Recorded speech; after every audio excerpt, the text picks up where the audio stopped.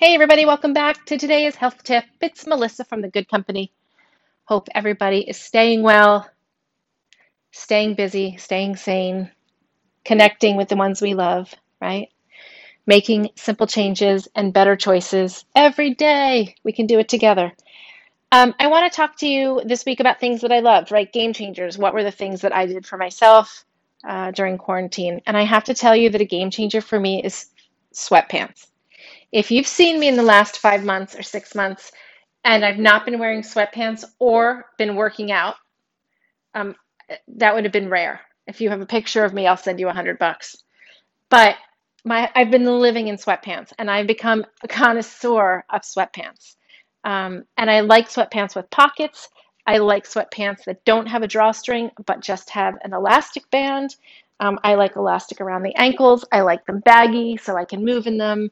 I spend a lot of time on the floor playing with dogs or stretching, so I just need something I can move in. And I can't imagine we call them hard pants. My sister and I laugh. Jeans or anything with a zipper and a button are called hard pants, and I can't imagine wearing hard pants again.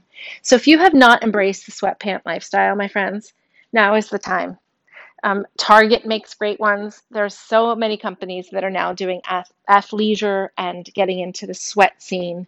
Find ones that you love. Find what works for you, but stay comfy. And if we are wearing active wear, things that we can move in all day, we have no excuses for not getting in our steps or our stretching or our yoga or whatever it is that we're working on in the movement category of our lives.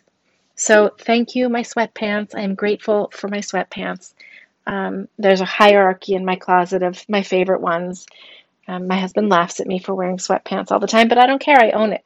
Sweatpants are my jam.